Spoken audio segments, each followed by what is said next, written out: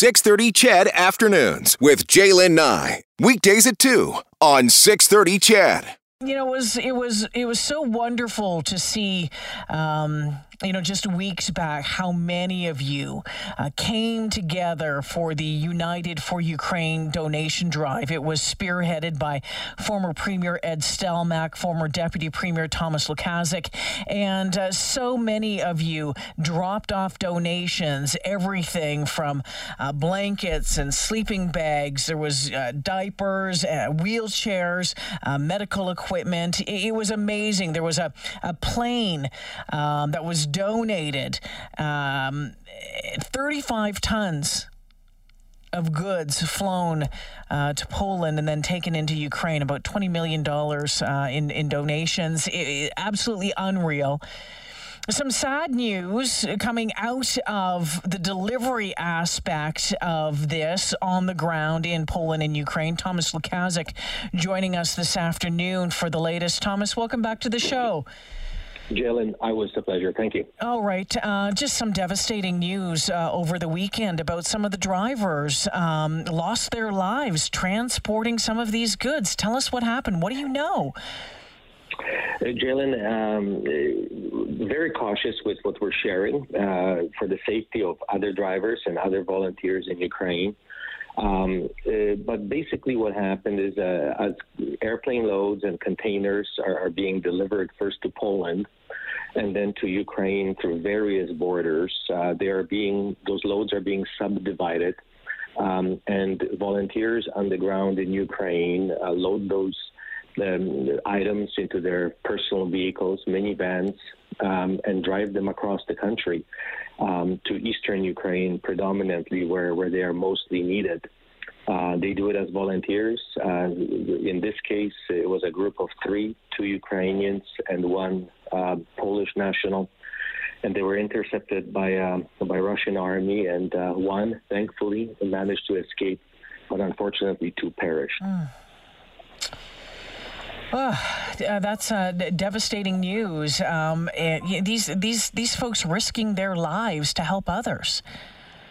Well, that's the whole thing, and the connection to Edmonton, because as I sometimes post on Twitter pictures of these containers being unpacked over there, we recognize those boxes. Our volunteers here in Edmonton packed them.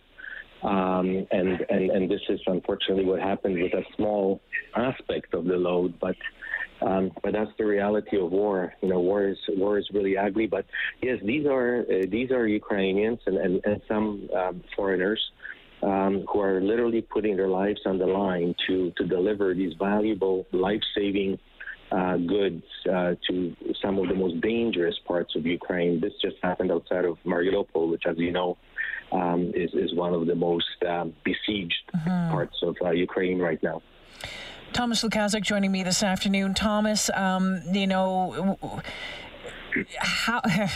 I understand that you want to, for the safety of things as well. We managed to fill that Dreamliner, the big plane. I didn't realize there were that many containers that were filled as well. That's outstanding.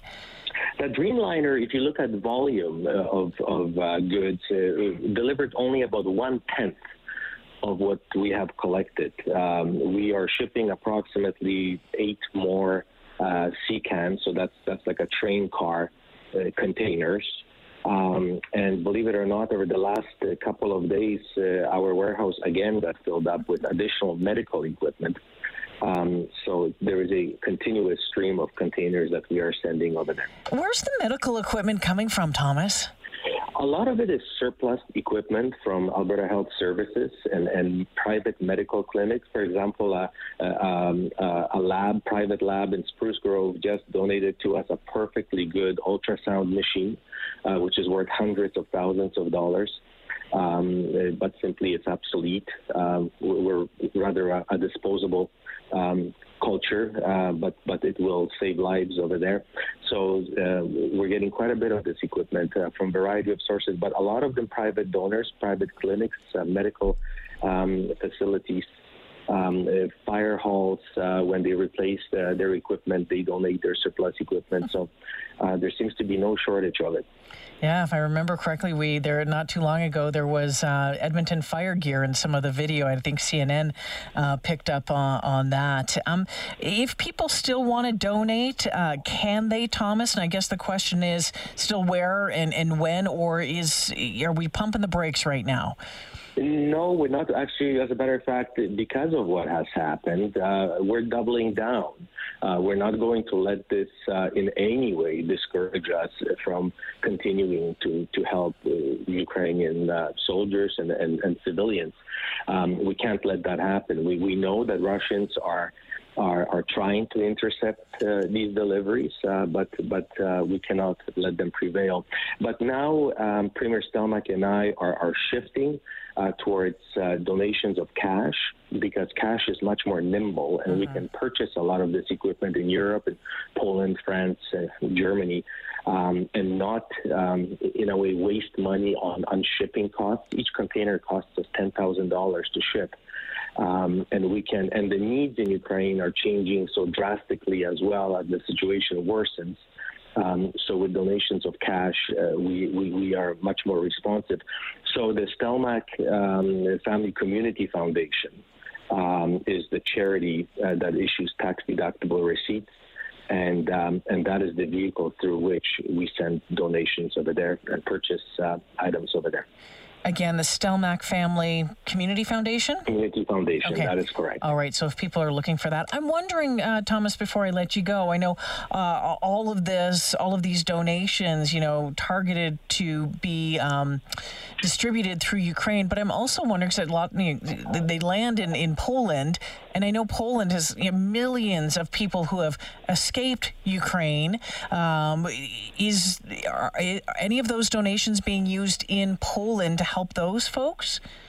Some. I am personally in touch with the mayor of Warsaw, who set up a committee of Ukrainian mayors, and he chairs it, as Ukrainian mayors really don't have city halls and employees really anymore. And he is assisting in some of the redirecting of the goods that are being delivered to Poland from throughout the world right now. And some of it stays in Poland for Ukrainian refugees. There are some 2.5 million refugees in Poland. So to put it into perspective for your listeners, Poland has the same population as Canada. But Poland geographically is only half the size of Alberta, literally 50% of Alberta. And they just acquired 2.5 million additional residents. So imagine if a city of Calgary and Edmonton all of a sudden, in the matter of 4 weeks, popped up in southern Alberta. You can imagine the burden on charitable organizations and others. So yes, some of it stays there, but majority of the equipment that we are sending from here is better geared towards saving lives. It's more medical equipment, which Poland doesn't require, and that goes directly to Ukraine, to the hardest hit areas. Thomas, thank you for joining us this afternoon, giving us an update, and please keep us updated with what's happening, and of course, as you continue to shift and what you're looking for, what needed, that sort of stuff, please let me know, okay? Thank you, Jalen. Yeah, I appreciate that. Take care. Thomas Lukaszuk joining us this afternoon. The United for Ukraine donation drive. Boy, oh boy, people were lined up outside of, I think it was the church that was taking all of those donations just weeks back. And sad news that two of the drivers died after being ambushed by the Russian army over the weekend. Shifting from donations of medical items to cash through the Stelmach Family Community Foundation. You can find out more about that online. We'll keep you updated right here as well on 630 CHED. Out of Ukraine today, authorities there claiming that about 500,000 Ukrainians have been taken to Russia against their will. Take a listen. Speaking to Greek state TV, Ukrainian President Volodymyr Zelensky said the remaining civilians in the Azovstal factory in the city of Mariupol are afraid to board buses because they believe they'll be taken to Russia. Ukrainian Defense Ministry spokesman Colonel Alexander Motuzianik reiterated the suspicions. We have information that the people of Mariupol are forcibly deported to the territory of the Russian Federation. The United Nations has begun evacuating civilians from the factory. Zelensky said UN Secretary-General Antonio Guterres assured him that those evacuated would end up in an area controlled by the government of Ukraine. We want to believe this, the Ukrainian leader said. I'm Karen Chamas. All right, the latest coming up in the newscast throughout the afternoon.